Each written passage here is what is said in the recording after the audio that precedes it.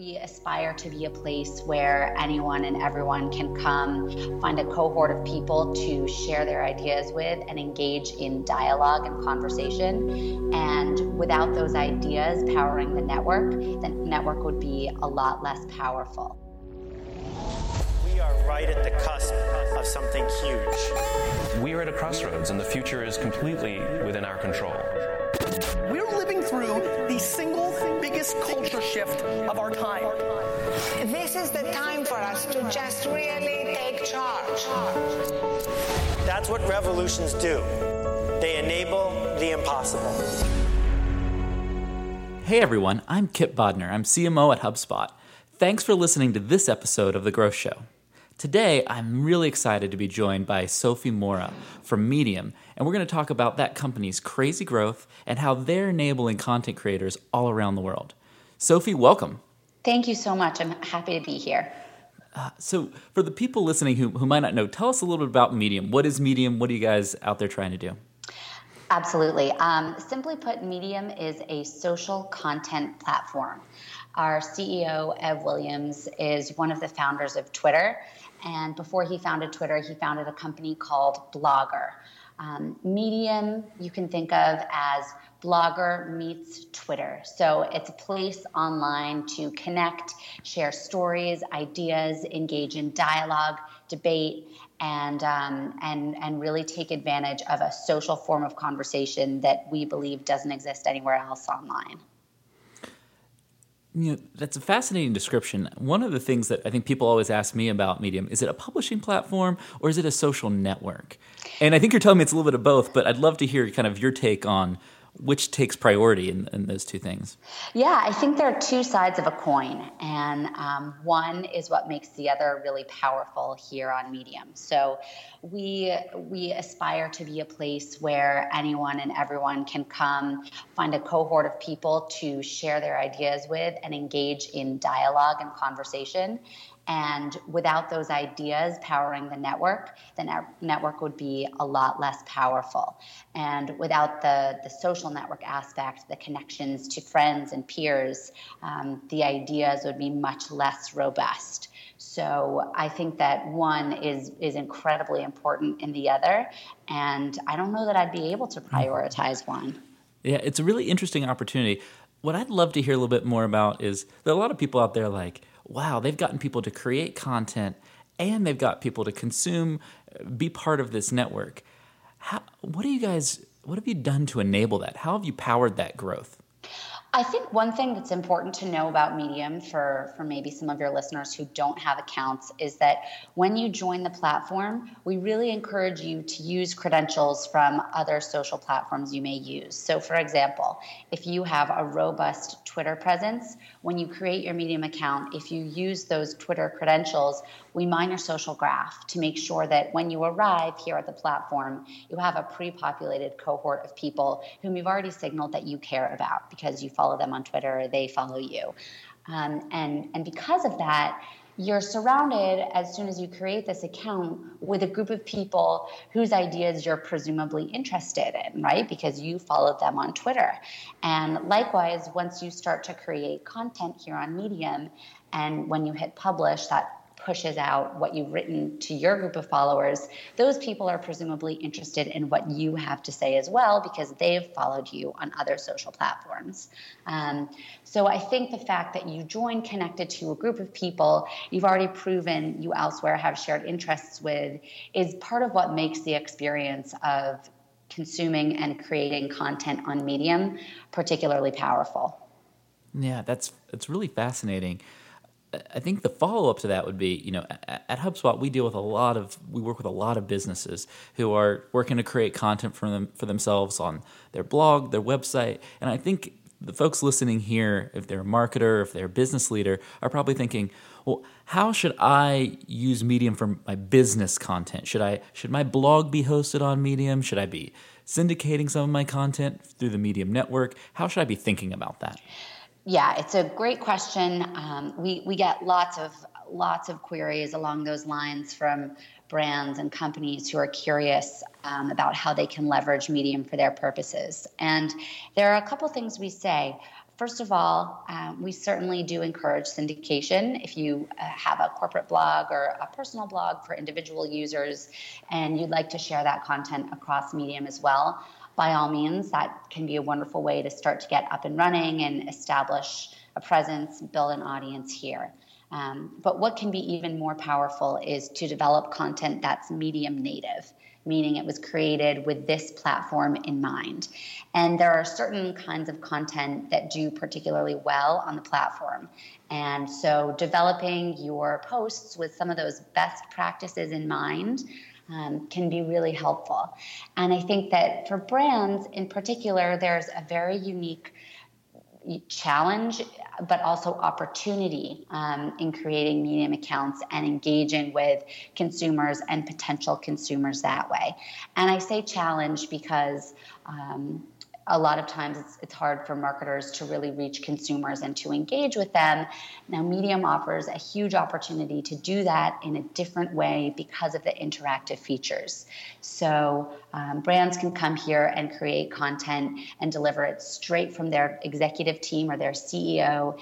And that way they have a chance to reach consumers in a very unique way, to present their executive voices in a way that feels very accessible. Because if the brands are smart and they're using Medium in accordance with our best practices, then their executives are posting straight from individual accounts and presenting as just another Medium user, telling authentic stories with narrative components that are really compelling and that allow them to impact consumers potentially in a different way than they can via more traditional marketing mechanisms.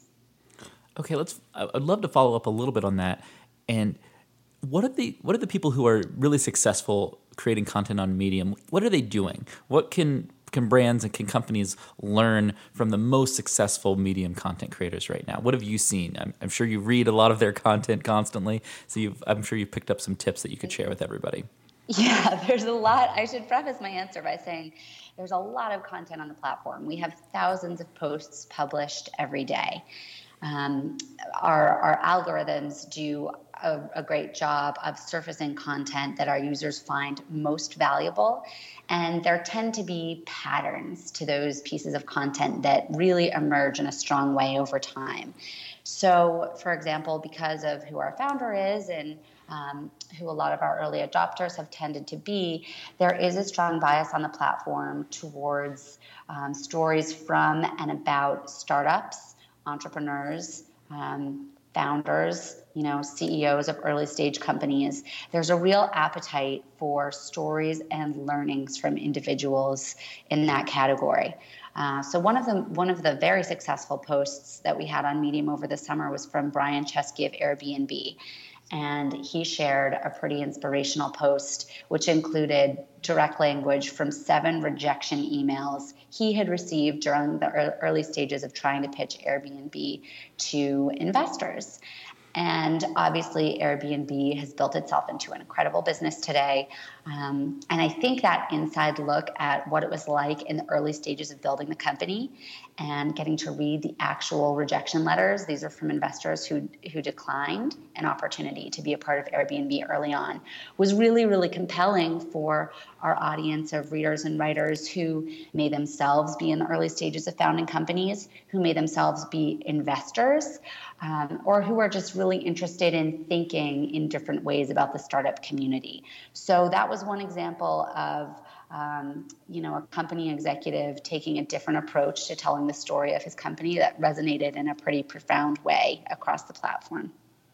That's I read that post. It was awesome. I think there are lots of tidbits you can pull from Brian's kind of technique there. It was really good.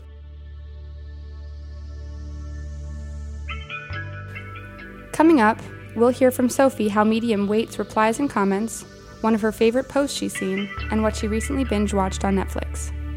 Haven't subscribed to The Growth Show on iTunes yet? Go ahead and subscribe to receive notifications for upcoming episodes featuring companies like Canva, Lyft, and Blue Ocean Strategy. And now, back to Sophie from Medium. I think going a little bit further into that and going back to some of your original comments around Medium being a network, one of the things that I notice when I open the Medium app on my phone is that you guys also, in addition to surfacing articles, you also surface comments, and that comments seem to be a more valuable part of the Medium network than maybe they feel like on traditional blogs. Is that intentional? How do you increase that comment engagement? What are your thoughts and feelings kind of around comments as a company? I am so glad you asked that question. You're right on. It's something we really think a lot about here at Medium, and we think of our responses, as we call them here internally, as one of the main drivers of conversation across the network. So say I'm reading a piece of content on Medium and I feel inspired to react to it or to build upon the idea or the argument that's being presented in the post. I have the opportunity all the way at the bottom of the post to click on this gray text that says write a response. And what's different about Medium's interface as compared to other social platforms that we're all more used to is that my response in that instance actually populates a brand new URL.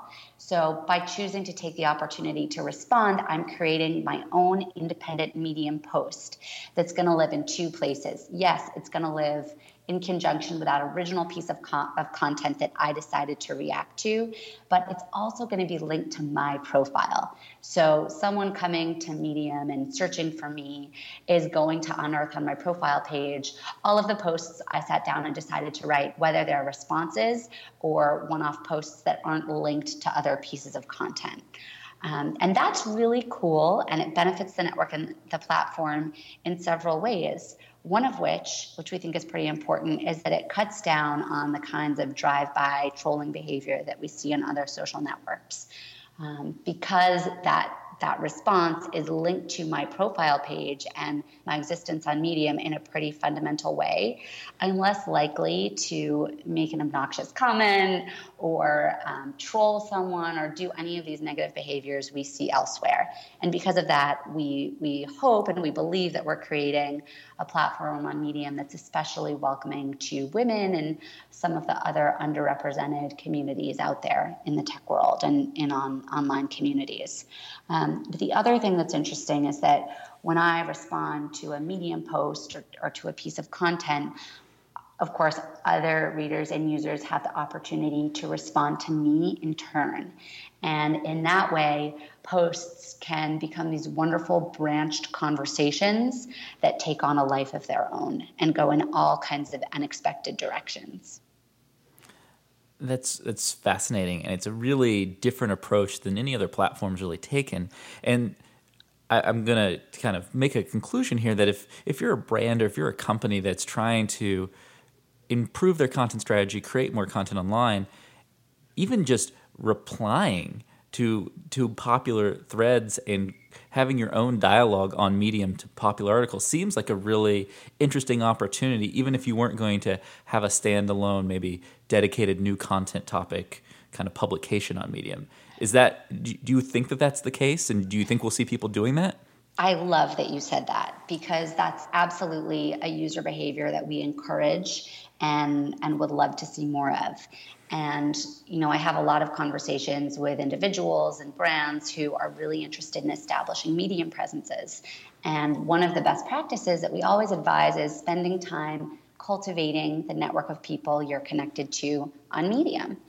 I think that users sometimes have a tendency to join and assume that there's going to be automatic distribution for whatever they write. And the reality is that there are enormous distribution opportunities across Medium, but they're earned distribution opportunities. So the more time you spend cultivating your network, reading posts of the people you're connected to, and taking advantage of our interactive features, which I can explain in more depth, but top line, we have recommend, highlight, respond, and then there's also a note function. The more you do that, the more engagement you'll see in return. And the other thing I want to mention is tags. Tags are a really powerful part of the way that posts and pieces of content are organized across the Medium platform. So if you're coming to your Medium account with a list of 3 things you're interested in, or that you want to create content around, it's going to really benefit you to spend some time using our search function to find out what conversations exist around those topics already. And then before you publish anything, making sure to carefully tag your posts with the appropriate language.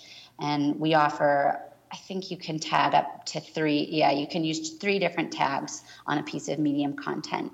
And using those tags strategically will really help your post make its way across the platform and amplify your message as you intend it to spread. Fantastic. For everybody listening, I would have taken some pretty detailed notes on that last answer, because there's some really great insight into how to get more and more people to see your content on Medium. It's fantastic insights. I want to switch gears and have a little fun. What's the post most recently that has kind of struck a big chord with you, generated a big emotional reaction? I know you read a bunch of stuff on the platform, but I'd love for you to kind of call out one post that's really impacted you recently. That's a great question, and there are so many to choose from. I have to say that there's been a very interesting conversation on the platform this fall among male and female leaders about the topic of parenting. And some of this was inspired by a book that Anne-Marie Slaughter is writing, and it actually came out a couple of weeks ago. It's called Unfinished Business: Men, Women, Work, and Family. And Anne-Marie is a power Medium user and has really written some pretty compelling content about what it's like to integrate her professional life with her personal life.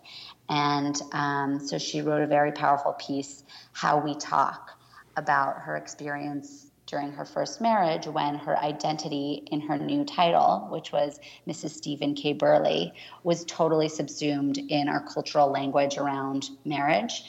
Her name was no longer a part of her married name, and that all-encompassing Mrs. kind of became her new identity.